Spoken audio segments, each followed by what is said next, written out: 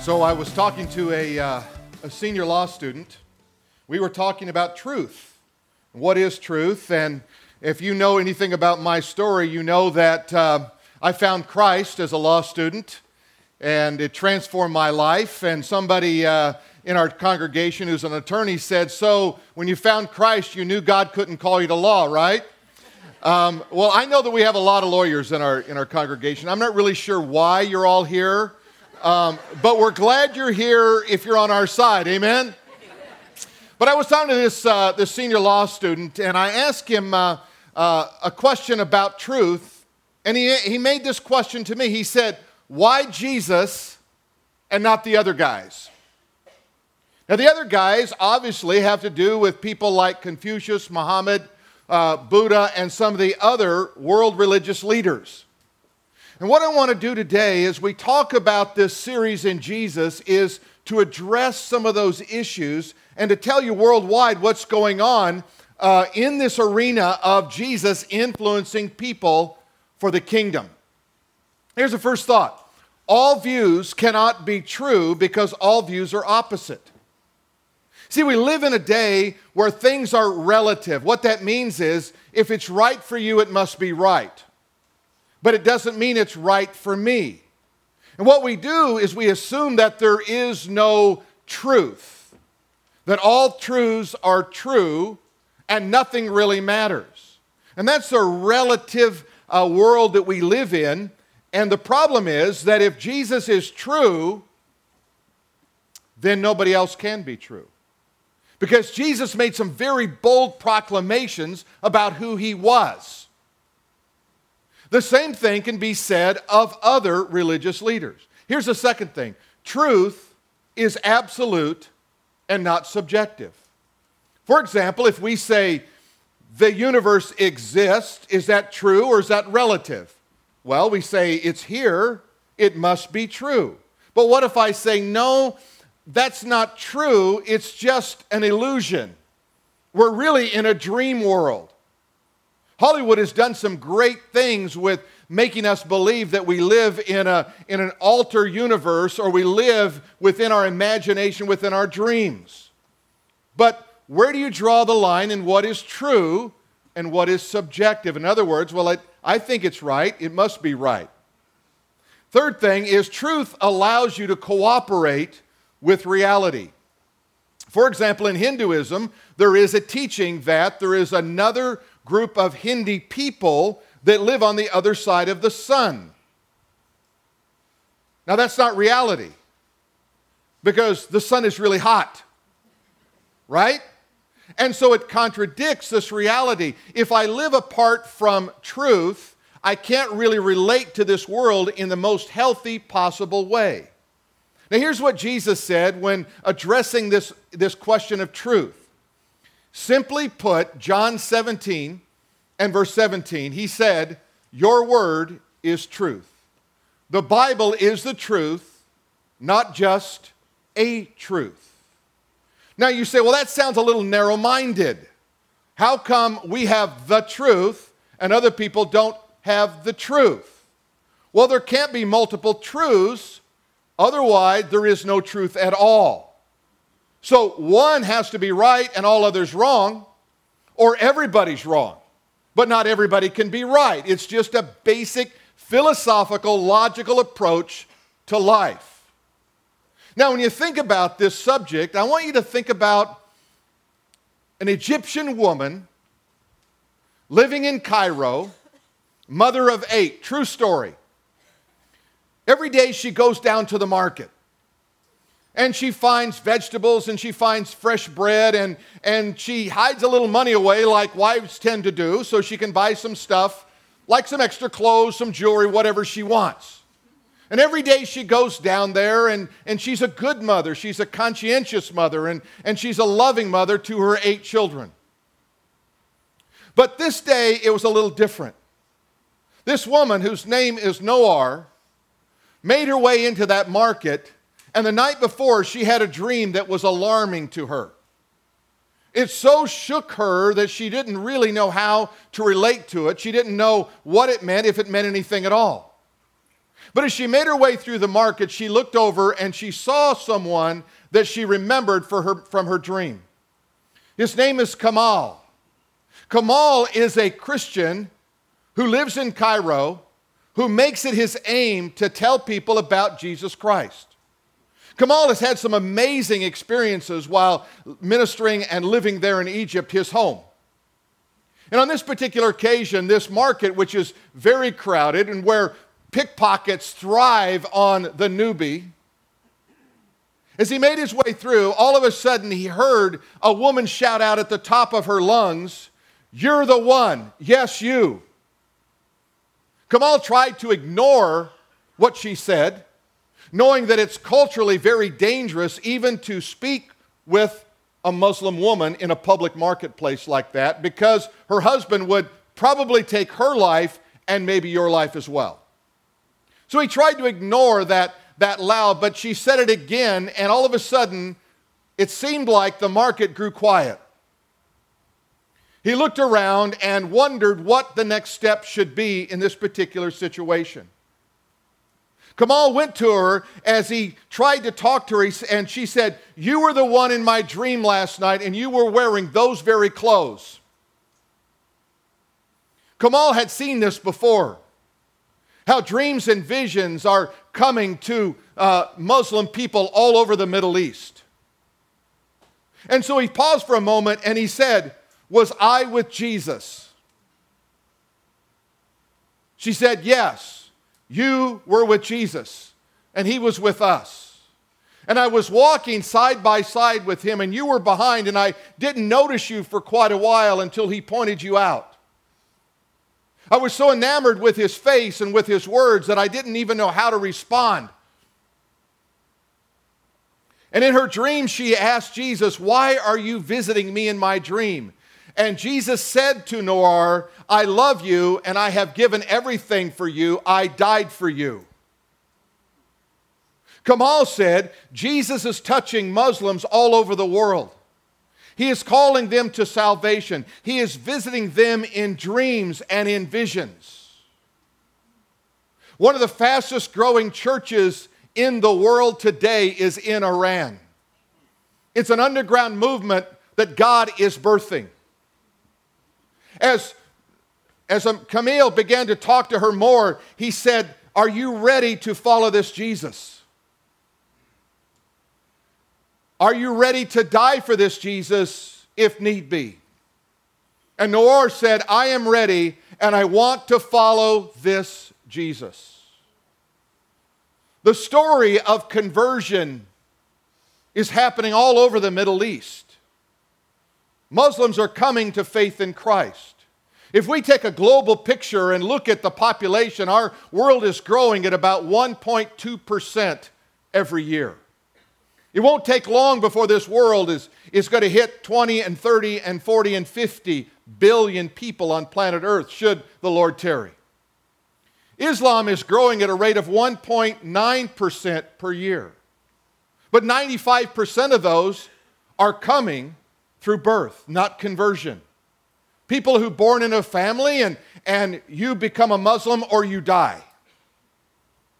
Only about 4 to 5% are actually coming through conversion. And because the families are so large, it doesn't take long to accelerate that.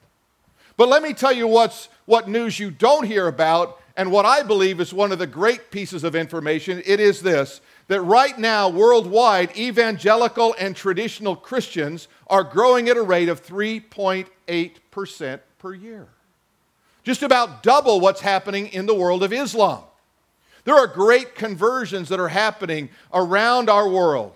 But I believe that what's happening today in this world is that the enemy, Satan, is using Islamic terrorism to frighten us away from sharing the gospel, because he knows the next great move is going to happen among Muslims, and he's trying to prevent the gospel from getting into their hearts. The enemy thinks that if we're afraid of Muslims, then he can short-circuit the movement of God. He can stop what God is up to, but that's not going to work. Let me give an example of another attack that the enemy brought many years ago on a continent in an area called China.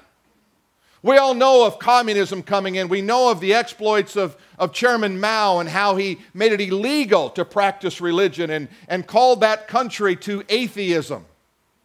The headlines appeared just April 19th of this year in the British Telegraph newspaper and online version, and these were the headlines: China on course to become the world's most Christian nation in 15 years. That article went on to say that by 2030, Christians will exceed 247 million in just a short 15 years. So strong is the movement of God in China. What we have to know and to look at is this, that Mao thought he could eliminate religion, but Mao failed completely. Jesus will not be hid. You can shut your mouth and not tell the story of Jesus, but before long you'll hear Jesus standing at the door of your heart knocking, say, "Behold, I stand at the door and knock.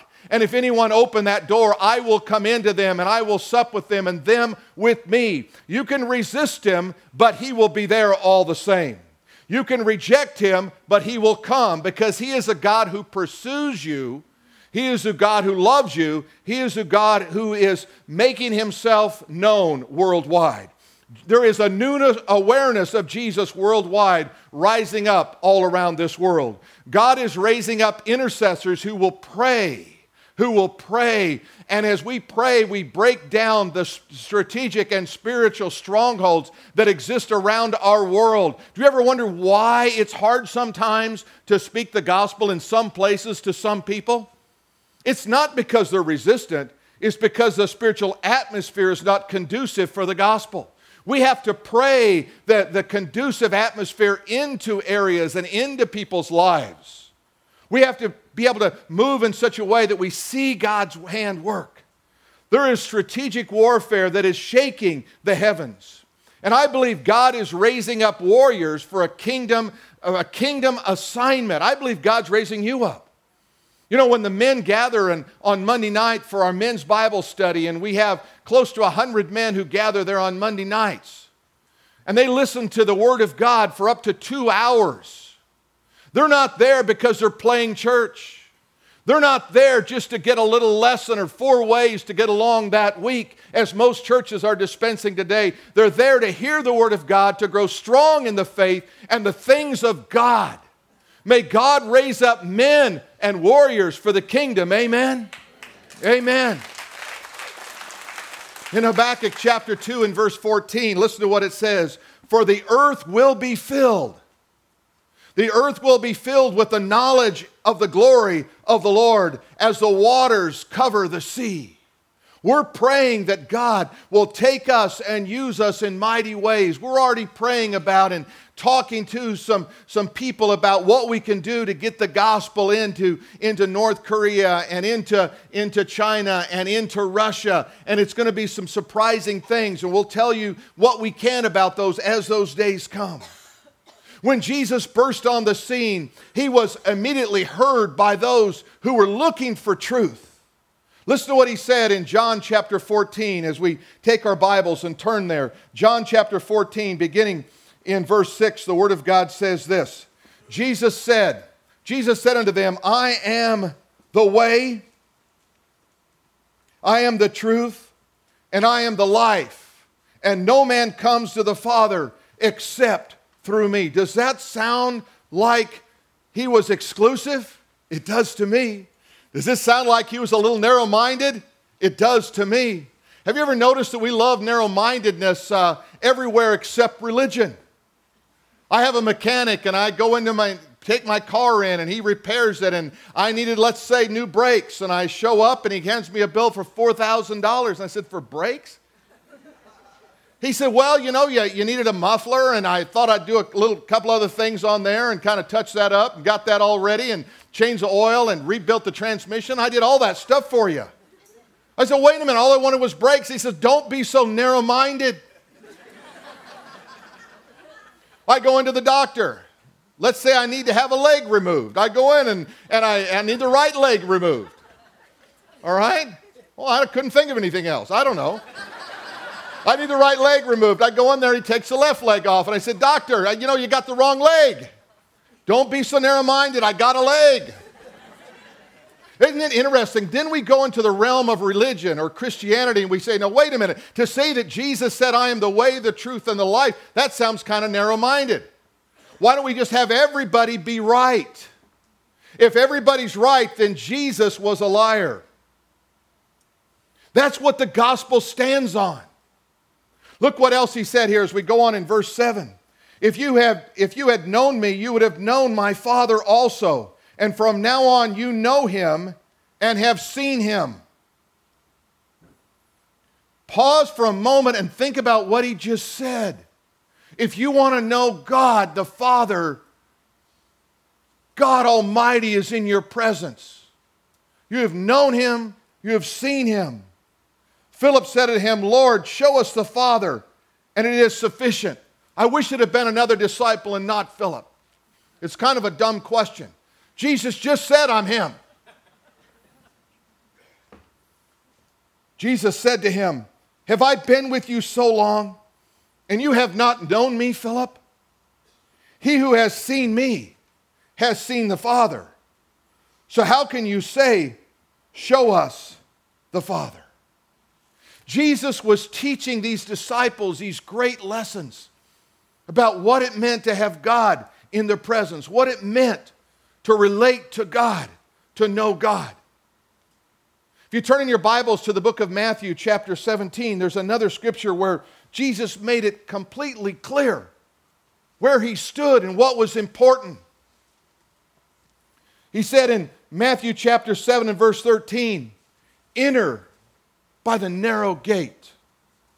For wide is the gate and broad is the way that leads to destruction, and there are many that go by it.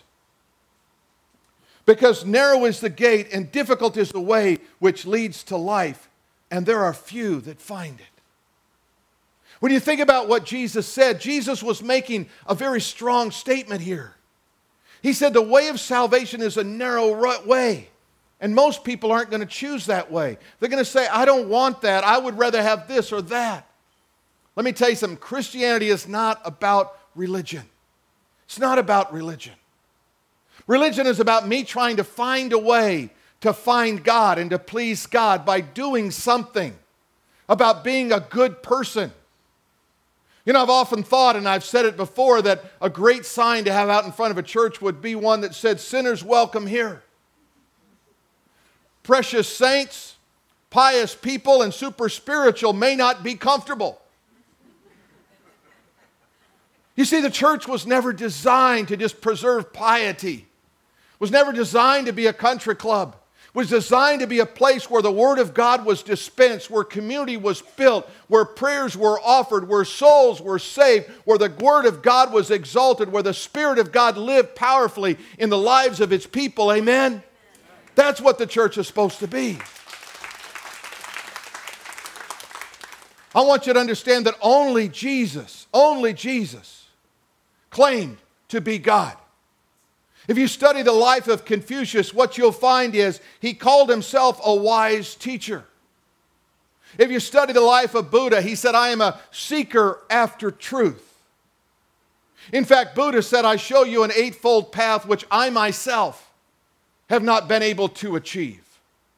Muhammad said, I am a prophet. Jesus said, I am God. Do you see the difference? You see the transformation in the philosophy and the ideologies that are coming forth? Jesus said, I'm God. When you pray, do you want to pray to a man or do you want to pray to God, a very God? When you trust, do you want to trust in God or do you want to trust in a good teacher, a seeker after truth, a prophet? The Bible says in 1 Timothy chapter 2 and verse 5, there is one mediator. That is one go-between, between God and man, the man Christ Jesus. When I go to God in prayer, when I seek after God, I know that He hears my prayers and God responds to me. The other thing we need to remember is only Jesus rose from the dead. You can visit the holy sites, the religious sites of other leaders. You can know where they died. But none of them claim to have risen from the dead. None of them claim to live forever, to return, to walk, and then to be verified in the world. You know, there's a thing you can do in historical documents. You take how many documents there are from history, how long they were, you find the number of errors in them, and you calculate the likelihood that that document is true.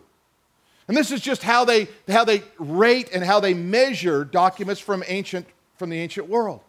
And if I take that process and I apply it to Napoleon, for example, and I take everything Napoleon said about himself, everybody said about Napoleon, and then I take just going back a few hundred years, and I come up with a percentage, a likelihood that there was a Napoleon who did what he said he did.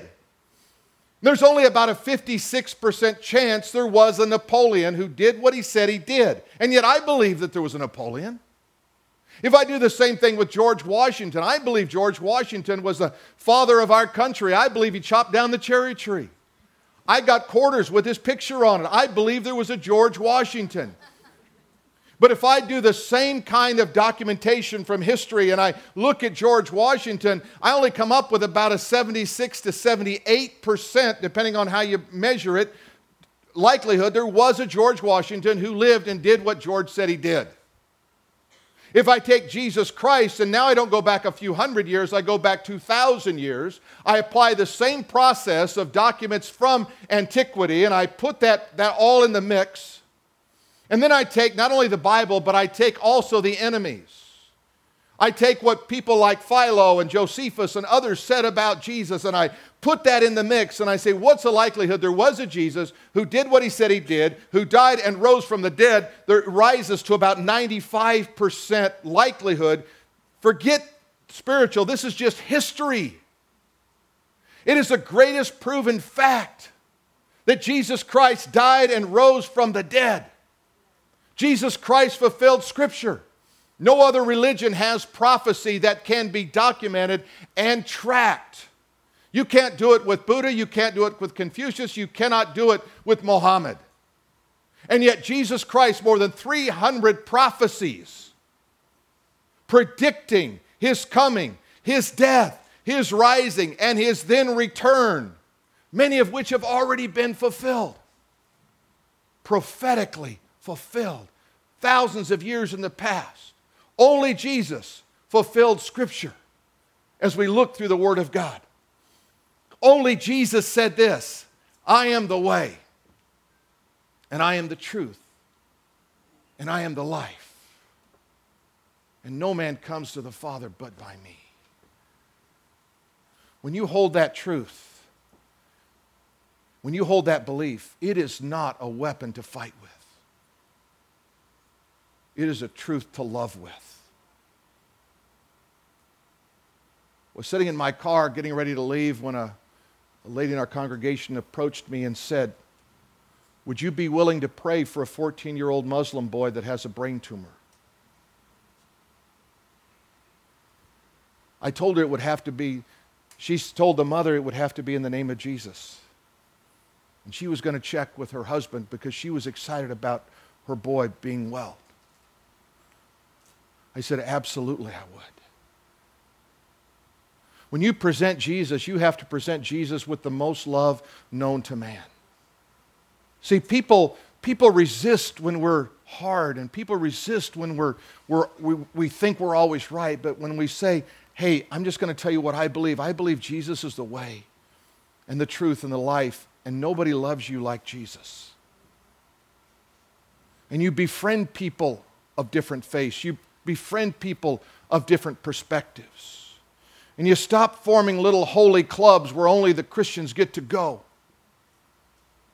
And you start touching lives, and you start ministering to people, and you start helping people regardless.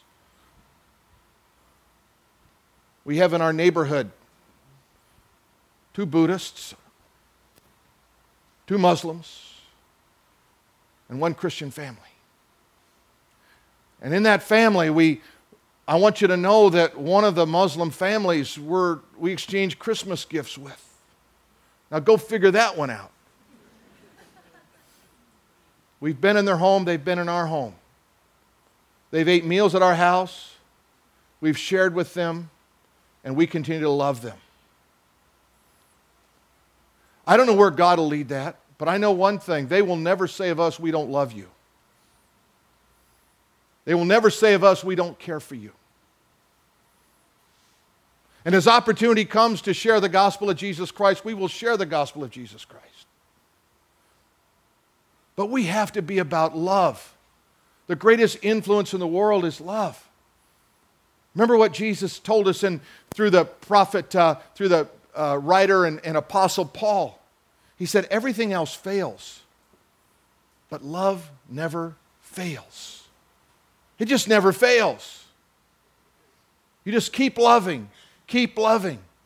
You see, when people asked Jesus on the cross, how much do you love me? He said this much. This much. I love you this much. In Acts chapter 4 and verse 12, the Bible says this, nor is there salvation in any other name under heaven given among men, whereby we must be saved. See, the Bible keeps bringing us back to that truth. Is salvation important? Is it important to know God? Is it important to have your name written in the Lamb's book of life? Is it important to know for certain when you face death or when you go through life that you've got a Savior? Indeed it is. The Bible says that in Romans chapter 5 and verse 8, it says, God demonstrates His great love for us, that while we were still sinners, Christ died for the ungodly. Think about that. When we were just separated from God, He said, I'm going to demonstrate my love to you. I'm going to die for you. And then Romans chapter 10 and verse 9, it says that if we confess with our mouth the Lord Jesus and believe in our heart that God has raised Him from the dead, here's the promise, we will be saved. It's such a simple and yet revolutionary concept that God loves me and God reaches down through Jesus and saves me. If I confess with my mouth. I remember as a law student kneeling down. I thought God would hear me better if I knelt down and prayed. I didn't even know how to pray. God, can you hear me? I said, I believe the Bible I've been reading. I believe you died and you rose again to give me life. I trust you to save me. I don't know what happened in that moment. I didn't look different. I didn't feel a lot different. But I'll tell you one thing I knew. I knew somehow I was forgiven. Somehow I met God. And it would be over a period of time there I would come to the realization of that because I confessed with my mouth the Lord Jesus and I believed in my heart that God raised Him from the dead and I received the promise, you will be saved. What a great truth. Let me give you a couple of life applications this morning. Here's the first one. Today is a day of salvation for some of you. You know, Mother's Day is always a unique day. It's a day where moms kind of get everybody going, right? Come to church with me. That's what I want for Mother's Day. Fathers, totally different. Bunch of cowboys. Let's go to the beach. Let's get on the boat. Let's go drink a beer. I mean, that's really the Father's Day, right? So I'm just going to ask the moms to exercise a little bit of weight on the fathers for Father's Day coming up next month, right? For the kingdom. But here's the truth. Today is a day of salvation. Trust Jesus. If you haven't trusted Jesus, can I ask you to do that today? A simple prayer like I prayed in faith is sufficient for the saving of one's soul. Secondly, follow your heart to the cross. You know, it's not about church attendance. It's not about ritual. It's about looking to that cross and saying, Jesus, you died for me and you rose for me. To trust Him in that way brings you a gift of eternal salvation. I'm going to ask you to stand with me right now as we pray.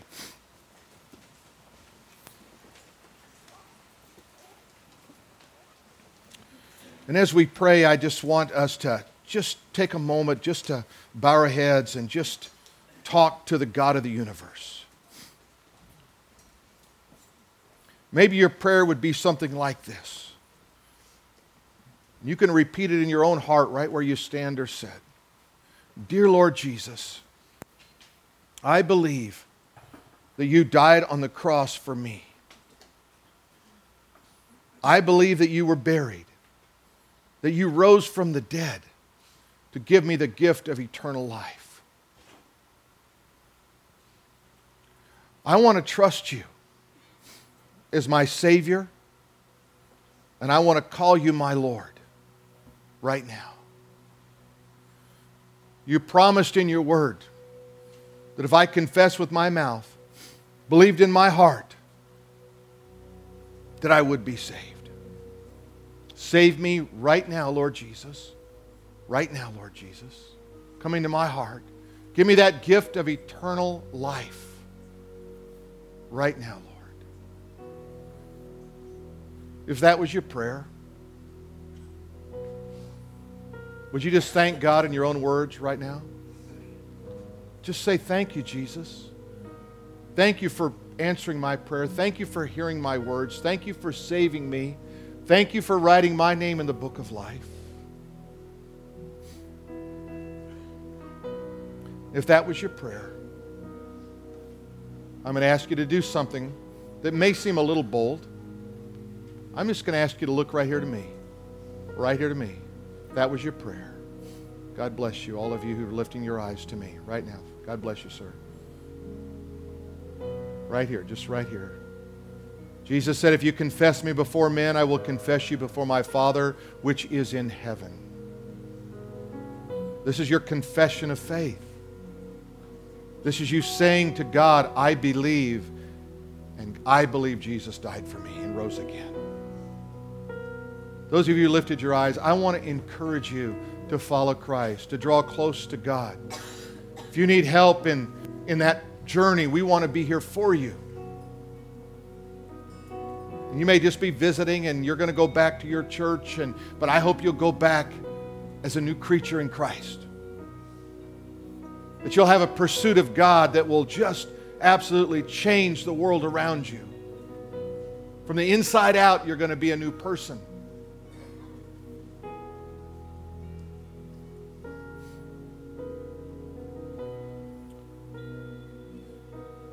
For the rest of you who say, I'm already a Christian, I want to pray with you too. I want to give you a prayer that you can pray. Something like this. Dear Lord Jesus, I am a Christian, but I want to draw closer. I can remember a time when I was closer. And I'm not satisfied with where I am spiritually. So draw me, God, and just move me, God, that I might be powerfully linked,